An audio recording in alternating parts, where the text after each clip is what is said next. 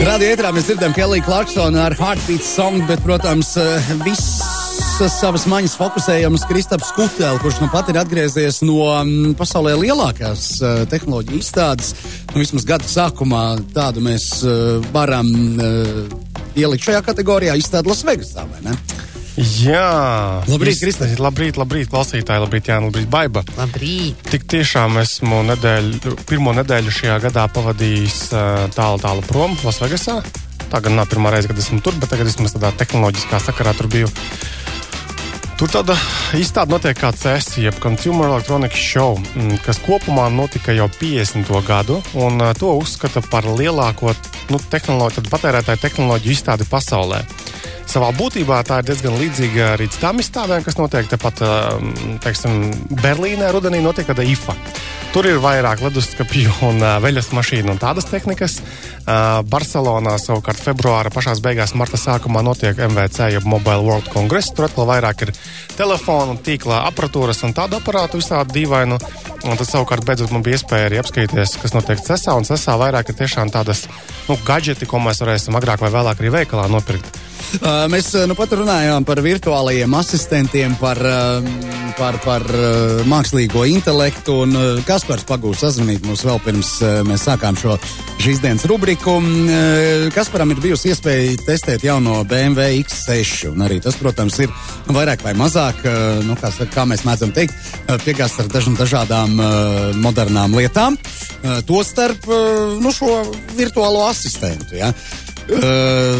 Cik es saprotu, arī navigācijā ir šī iespēja ar viņu sarunāties ar balss komandām, tā tad iestādīt kaut kādu galamērķi. Jāsāk ir ar pilsētu. Un Kaspars, pamēģināja, kā tas darbojās. Sāk ar Rīgu. Pasakot vārdu Rīga, maksimāli angliski Rīga. Tas virtuālais asistents vai asistents, tiešām nezinu, kā tur ir, BMW X6 startēja ar pretjautājumu. Did you mean lūkste? Un tā viņš noteikti pavadīja vēl turpmāko pusstundu, mēģinot iebarot savu Rīgu iekšā. Tu man prātā atcitam, Džeremijs Klārksons taču arī ir entos video Topgierā rādījis un stāstījis, kā viņš mēģina runāties ar tām mašīnām un tā balss atpazīšanas sistēmas pat viņam kā Britam, nevienmēr darbojas godam. Ja mēs runājam tālāk par tiem pašiem BMW, labi, X6 balsts komandos navigācijā tā ir viena lieta, bet 7. sērijas BMW, tiem lielajiem foršajiem aparātiem, tur bija žestu kustība, respektīvi, tu vari uz maģi ar roku tur pagriežt vienu pusi, otru pusi gaisā, un tad tā kā skaļumu regulēt klusāk un skaļāk. Jā.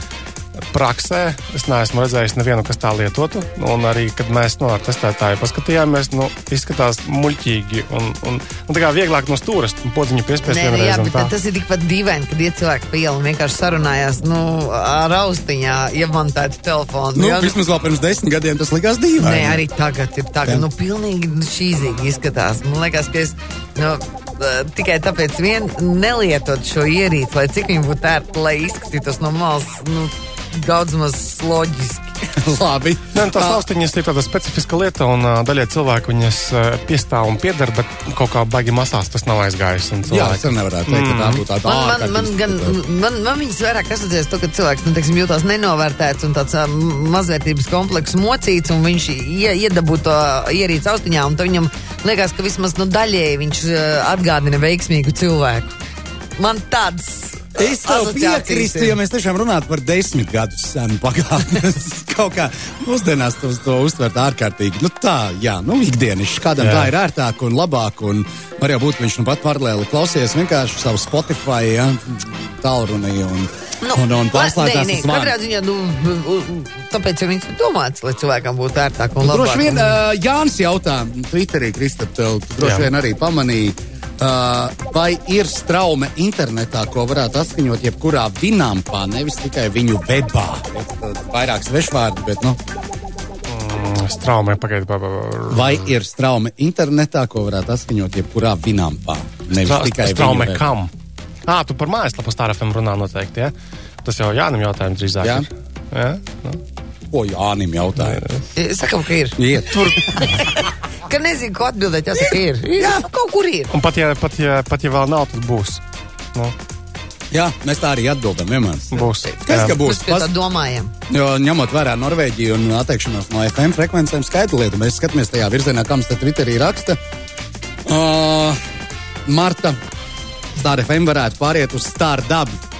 Nu, Dub, tas ir tas digitālais. Nevis Star FM, bet Star Dub. Nu, to džingliņu. Star Dub plus. Ja mums ir jauns džingliņš tagad jāiedzied priekš Norvēģiem. Jo, jā, Norvēģija tik tiešām no vakardienas ir noslēgusi FM. Nē, viss nē, viņi sāk lēnām no viena gala montēt nost. Lielajiem tiem dažiem kanāliem, laikam valsts, jā. Nu, viņi sāk montēt nost, teiksim tā, nu, palēnām no viena gala sākot. Un Latvijā jau arī taču ir uzsākts tests un testē Latvijas radio. Jā, ir dzirdēts, jā. Un pēc kaut kāda gada laikam vai diviem tad tā kā domās, kā tur tālāk pāriet kaut ko. Bet Norvēģija vienkārši ir viena no pirmajiem, kas mums tūmā mēģina pāriet. Es zinu, ka Šveice un Dānija vēl arī skatās tajā pašā virzienā. Bet jūs runājāt par to dabu un FM atšķirībām vai nerunājat? Nu, cik mēs daudz te varam runāt, mēs jau tomēr... Mēs atstāvēt tev to. Jā. Ko mēs tam nozaksim, vai ne tēmas? Teiksim tā, nu, ko tas nozīmē vienkāršam lietotājiem, klausītājiem? Tas nozīmē, ka būs jāmaina ierīces, tātad, jo FM mēs varam klausīties ar jebko, es nezinu, ar dudekli var klausīties FM un skanēs viss. Lai varētu klausīties dab veidā dabūtu radio, nu, tev ir jābūt radio uztvērējiem savādākam. Ja mājās vai darbā tā nav liela pārāk problēma, jo, nu, tā tie aparāti nemaksā baigi dārgi ar dabu atbalstu, tad tā problēma būs vecākām mašīnām, kurām vienkārši būs jānomaina maģis. Tā ir arī Norvēģijas problēma. Un tā ir būtiska problēma. Viņi aktualizē, tas ir kaut kāds 1 miljons vai pat 2 ar kaut ko automašīnu, kurām nav šī dabas sistēma. Ja? Un tātad, nu, ko darīt šoferim? Te nav jautājums par to, nu, kā viņš tagad sev izklaidēs automašīnā. Cik es tā sapratu no publicētā, tad Norvēģijā ir ierasta lieta ziņot par kaut kādiem ceļu satiksmes, vai negadījumiem, vai problēmām ar braukturēm, ja? Nu, kaut kā izmantot radio. Tad, šobrīd šīs ziņas nesasniegs viena daļa automobiļu. Jā, un arī tagad, teiksim, piemēram, redzot, kāda tā ģeopolitiskā situācija apkārt, taču nereti reizi tiek pasaules jautājums par to, ka radio ir tas mēdījis, pa kuru notiek apziņošana dažādos nelādzīgās situācijās. Un situācijā, kad liela daļa valsts iedzīvotāju, piemēram, netiek klāt pie tā radio signāla, tas tā ir problēma. Bet tāpat tas nenotiks Latvijā arī tā, ka bums vienā momentā pēkšņi visu atslēgas un uzreiz jāpērk būs aparāti. Tas tāpat būs kaut kāds pārējais process kaut kādu laiku, un tas nebūs šogad. Galā jautājums arī par kiber uzbrukumiem. Ja mēs tā potenciāli tādus paturam prātā, tad droši vien modernākas ierīces ir vieglāk ietekmēt ar kiber uzbrukumiem nekā to pašu FM, ja raidītāju nodrošinājumu valstī kaut kādā X stundā es pieļauju. Es domāju, ka no ietekmēšanas viedokļa nav būtiskas atšķirības. Ja tu tiec klāt tai vietai, ko var ietekmēt, kas ir kur raidītāji un viss tās gals, tad es pieņemu, ka varētu būt diezgan līdzīgi iespējams. Es vienkārši vairāk runāju analoģijās to, ka noklausīties, kaut kādu vecāku sakaru sistēmu ir grūtāk nekā modernu. Konkrēti radio gadījumā tas vēl nav problēmas, un nebajo, mums te viss tiek šifrēts līdz radioaparātiem, un mēs nesēžam ar šifru atslēgām, mēģinot atšifrēt, ko tad mēs tagad runājam par radio. Radio konkrēti gadījumā tā nav problēma liela. Tā, raugoties. Bet, jā, par tie radio mēs lietu vēl runāsim daudz un dikti, bet atpakaļ uz Vegasu. Jā, aiziet. Tajā Vegasā ir tā, ka tātad nedēļas garumā notiek aktivitātes. Pašā izstāde notiek 4. 5. 7. svētdien, un pirms 4. tad notiek tādi mediju pasākumi, kas ir tātad lielās uzrunas, piemēram, tur Huawei prezentē savu jauno telefonu, Sony, LG, Samsung savas milzīgās prezentācijas ar kādiem jaunumiem. Daļa to jaunumu, protams, ir Amerikas tirgum paredzēta, bet daļa bija arī globālas nozīmes pasākumi. Un vakaros tur tādi interesanti pasākumi bija arī, kuros trāpīju iekšā, kad ir tā milzīga telpa, kurā ir daudz dažādu uzņēmumu, kas rāda savus produktiņus, un tad tur staigā apkārt, runājas ar viņiem tur vakariņo un tā. Un tur bija tādi interesanti visādi aparāti, piemēram, mēs esam diezgan labi redzējuši jau tos fitnesa aproces, kas ir kā rokas pulksteņi. Tagad, piemēram, bija vienam startupam tāds interesants verķis, tāds saucās Motiv, kur ir tas fitnesa tātad uzskaitītājs aktivitāšu iemontēts gredzenā. Tātad tas ir tik maziņš jau palicis arī. Protams, bija vesels lārums ar standiem, kas dažādus gadžetus taisa mūsu četrkānējiem draugiem. Tātad sākot no ar telefonu vadāmiem barošanas trauciņiem, kas pirmkārt tu vari, piemēram, arī ar lāzeru paspēlēties ar to zvēriņu attālināti, tipiski ar kaķiem kaut kādiem tas var darboties. Vai arī, piemēram, automātiski tā barošanas kastītē tur iedot barību tam. Vajadzīgo devu, jā. It kā arī nekas tās baigi oriģināls, bet tas, kad šoreiz tā sasaisti ir ar aplikāciju mobīlo. Un atkal, jebkurš gadžets, nezinu, piemēram, gaismas pie garāžas vārtiem, kas ir ļoti vienkārša lieta. Tagad tam ir aplikācija radīta, un to cilvēki mēģina tirgot. Kamera, protams, arī pieliekot blakus, ir apskatīties. Tāpat vēl tāda interesanta lieta bija tāds Nokijas nopirkts vied gadžetu ražotājs kā Withings. Un viņi sadarbībā ar L'Oreal ir radījuši viedo matu suku.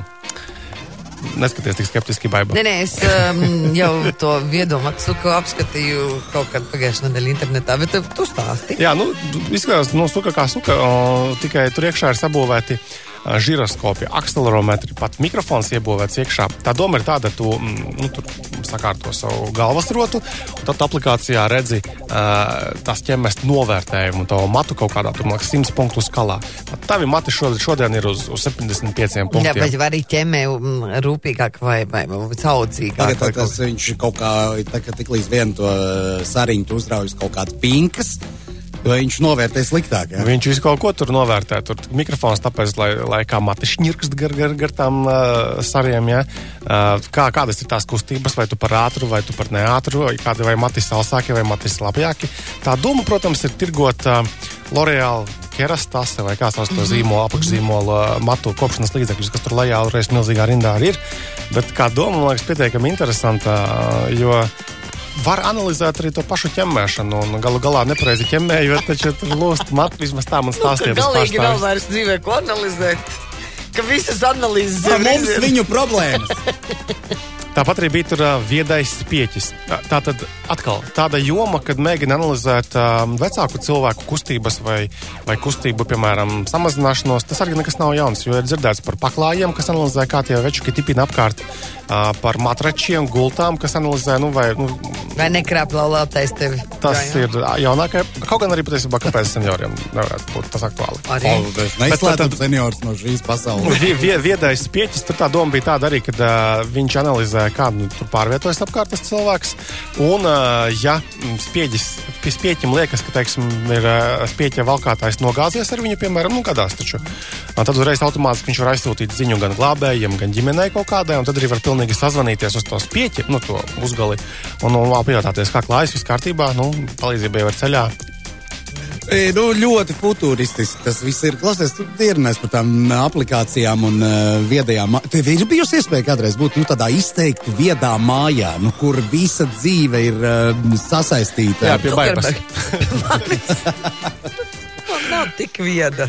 Nē, kas tur sasaistīts? Pusviedā. Pagaidām. Ja mēs visu uzskaitītu un saliekam tādā vienā mājsaimniecībā, tur, klausies, tur ir ko raut. Nē, tu vienkārši visu vari Kaķi sēd caur aplikāciju, garāžas gaismas, siltums, ventilācija. Es domāju, tas ir interesanti pirmo mēnesi. Veikali, pasūtīšana, es tā iedomājos, tādā viena visā kopā, vienā tādā kārtīgā viedā mājā. Suka. Jā, tur viss ir vietas. Un vietais madracis, kas kontrolē, vai tu neesi laulības pārkāpējs. Tur vienam startupam bija viedais spilvens. Ar ko viņš ir vietas? Tas, ka tur iekšā iebūvēti ir skaļruņi. Tas, ka tur iebūvēti sensori, kas saprot, kā tu tur ar viņu tur tirinies un tā kā mēģina saprast tavu miega kvalitāti. Un tu arī, protams, atskaņot tur Spotify uz savu savienot, jā, un tā spilvenā. Un tad tu lādē to spilvenu tur katru otro nakti. Guļ uz matiem, principā. Kas beigās ir priškām. Baigas smieklīgi bija ar viedo zobu birsti. Atkal zobu birstes, kas ar aplikāciju mēģina saprast, kā mēs tur tirinām gar saviem zobiem, nav nekas jauns. Bērniem tas varētu būt pat interesanti, jo tur arī bija tāda doma, ka, teiksim, tu tur ir aplikāciju kaut kur tur stūrītī, bērniem jau patīk telefonos bakstīties. Un tad tā zobubirste saprot, kā viņu kustina. Viņa tagad jau mūsdienās māk saprast, kuru žokļa galu tu vienā vai otrā pusē māki darīties, un tad tā kā ar spēļošanas elementiem, ka tur aizpildās kaut kas vai kaut kāds tur knariņš apēt kaut kādus tur lietas, viņam tā kā motivē tās 5 minūtes arī pucēt tos zobus. Pieaugušajiem savukārt, es domāju, tas ir priekš kam? Es vēl kaut kā lasīju to izgudrotāju, to komentāru, kāpēc vispār jūs brīnaties par zobu birsti ar kameru, ja, kura attēlo, projicē uz tavā vietālrunī, ja, kāds cik tīri tu esi iztīrījis. Viņi komentēja šo faktu, kā jūs taču neskujieties arī tumsā, jūs taču arī skatāties spogulī, ko jūs tur noskujat un cik tur ir vēl palicis. Kāpēc gan tas ir jāuztver kā kaut kas tāds, ārpus ikdienas. Normāla lieta, ka tu redzi, cik tu esi tīri iztīrījis zobus. Visdziļākajās vietās. Jā, un, piemēram, protams, tā kā jau minēju pašā sākumā, tad viens no tādiem tendencēm bija mākslīgais intelekts. Mākslīgo intelektu mēģināja pieminēt arī tur, kur mākslīgā intelekta nav. Tajās pašās zobbirstēs. Tāda kompānija, mākslas Kolibrē, kas jau arī iepriekš ir dzirdēta, ka viņa taisa tās gudrās zobbirstes ar aplikācijām savienojumās. Un šoreiz tad izstādēs piegāja pie tā stenda, yes, we have tur zobabirstīte, un prasu, kas jauns šajā modelī. Izskatās tāpat kā pagājušā gada modelis, ko es jau biju redzējis internetos. We have artificial intelligence, kad ir mākslīgais intelekts, arī es prasu, paskaidrojiet, kas tur mākslīgs. Tā tad mēs iegūstam informāciju, kā tu birstē, un tad mēs analizējam, un tas nav īsti mākslīgais intelekts. Tufta! Tu pasaki, tas no Pušmačovas, un pie mums tā saka tufta. Jā, respektīvi, tur mēģina tādas muļķības. Tā bija tāda interesanta arī, tad, kad es tiku līdz tam lielajiem hallēm, tur tiešām ir tūkstošiem, tur nav iespējams vienas dienas laikā izsteigāt to visu. Tur bija tāda kompānija kā Razer, kas ir taisa gameriem, jeb video spēļu spēlētājiem pielāgotu tehniku, aksesuārus, spēlītes, tastatūras un datorus. Un viņiem bija tās ļoti interesants Project Valērijas projekts. Ja? Tātad portatīvais dators ar 3 ekrāniem. Vienkārši tu atver to laptopu, kurš izskatās tā kā vienā ekrānā raksti Wordā, otrā šauj kontru. Visos šauj kontru. Tad izbīdās vienkārši pa malām ekrānu, tad tur tas milzīgs plats brīnums ir. Kur bildes redzēja, skaists viņš bija. Un nedēļas noslēgumā es lasu ziņa, ka 2 šādi prototipi ir nosperti no turienes. Pie manis nav neviena. Un bija Facebookā arī kompānijas dibinātājs un vadītājs ir ierakstījis, ka $25,000 došu tam, kurš pateiks, kur palika mūsu prototipi. Un viņš paredz, ka tur ir kaut kāda spiegošana ir bijusi. Es pameklēju internetā, jo es biju dzirdējis, ka spiegošana šajās izstādēs arī nav nekas jauns. Un ir tik tiešām bijuši gadījumi, piemēram, tie pašā Berlīnes IFA, kad Samsung nosūta televizorus, un viņi līdz izstādē neaizdēja. Kaut kas, ko viņus pusceļā izķer. Vai arī ir bijuši tajā pašā IFA gadījumi, kad sabotē vienas kompānijas citas Āzijas kompānijas veļas mašīnas, piemēram, tur nolauž veļas mašīnai tās eņģes durvis. Es pats esmu redzējis, kā cilvēciņš pieiet pie tā jauna izziņotā produkta, tad tajā gadījumā tas bija televizors, un blociņā uzmanīgi visu pieiet. Viņš paskatās no vienas sāla, un viņš reāli minūtes 10 kaut kādas tur tuvumā grozījos, atnāku atpakaļ ar domu, gan jau, ka viņš būs aizgājis. Nē, šķir nākamo lapiņu un raksta vēl arī. CESā šogad Huawei izziņoja jauno to telefonu, viņu Honor 6X. Tur ir tā, ka no sākuma izziņo to telefonu, un tad ir pa malām galdi, kur tie telefoni virsū sakrāmēt, lai žurnālisti var pieiet, pabakstīt, pafilmēt, ierunāt. Un arī šoreiz tā bija. Es pieeju pie tā telefona, stāvu rindā, un tur priekšā tur nopietna kamera milzīga. Tur filmē kaut ko, raksta maliņā, stāsta, un minūtes kaut kādas 10 vismaz, no visiem stūrīšiem, visas detaļas. Un tad es paskatos to bedžu, tos nozīmīt, no kura mēdīja tad viņš ir nopietni tā lietē pieiet. Un tur rakstīts, ka viņš ir arī exhibitor, jeb izstādītājs no konkurējošās kompānijas. Nesauksim vārdos, Latvijā labi zināma. Un laikam kaut kāda reporta vajag savaistīt. To jau nevar nosaukt par spiegošanu. Tā ir vienkārši, zakšana. Pretinieku novērtēšana. Es nezinu, kā tur tiek tas aizsargāts, bet, piemēram, Milānā, kur ir mēbeļu mese, dizaina lietu mese, tur ir daži paviljoni, kur tā nevar iet iekšā, tā uz dullo, kaut arī tur esi nopircis biļeti, viss, tur tikai uz ielūkumiem. Arī šajā pasākumā ir pilns ielūkuma pasākuma arī. Es esmu vienā tādā iefiltrējusies tādā grupiņā, kur bija uz ielūkumiem. Tur nekas, spiegošana droši vien arī tur notiek. Protams, jā. Un pēdējā lieta, tad, kas man visvairāk, sajūsmināja tajā pasākumā, televizors viens konkrēts.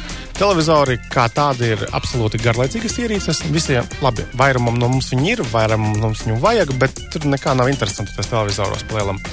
bet LG noprezentēja ļoti plānu to paneli pašu LG OLED televizoram, kurš ir 2,75 mm. Protams, viņi bija ļoti viltīgi to stendu sataisījuši, kad tie televizori griezās riņķi uz tādām milzīgām stikla plāksnēm. Stikla plāksnē ir biezāka nekā tas pats televizors. 3 mm tas ir ļoti plāni, un tas izskatās vienkārši, iespaidīgi. Plēve. Pa lielam, jā, viņš ir magnētiņiem, tur stiprinās vienkārši. Visiem tiem, kas nāk no Elkora ārā ar televizoru, jauno. Sarulēja. Jau. Un Sony bija televizors, kuram nav skaļruņu, un ka viņš skaņu izdeveš pa ekrānu laukā.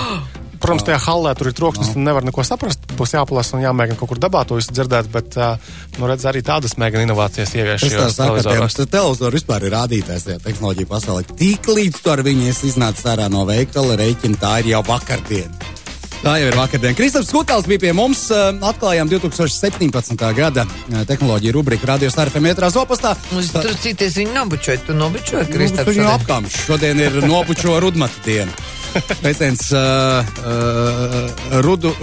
cilvēku ar rudiem matiem dienām. Jā, paldies. Mēs vienkārši nezinām, kā pareizi izrunā rudmašu vai rudmatu. Tāpēc, ka mēs domājam jau angliski, tāpēc, Kristaps, ne jau kaut kā. Sorry. Sorry. Labi, paldies. Tā.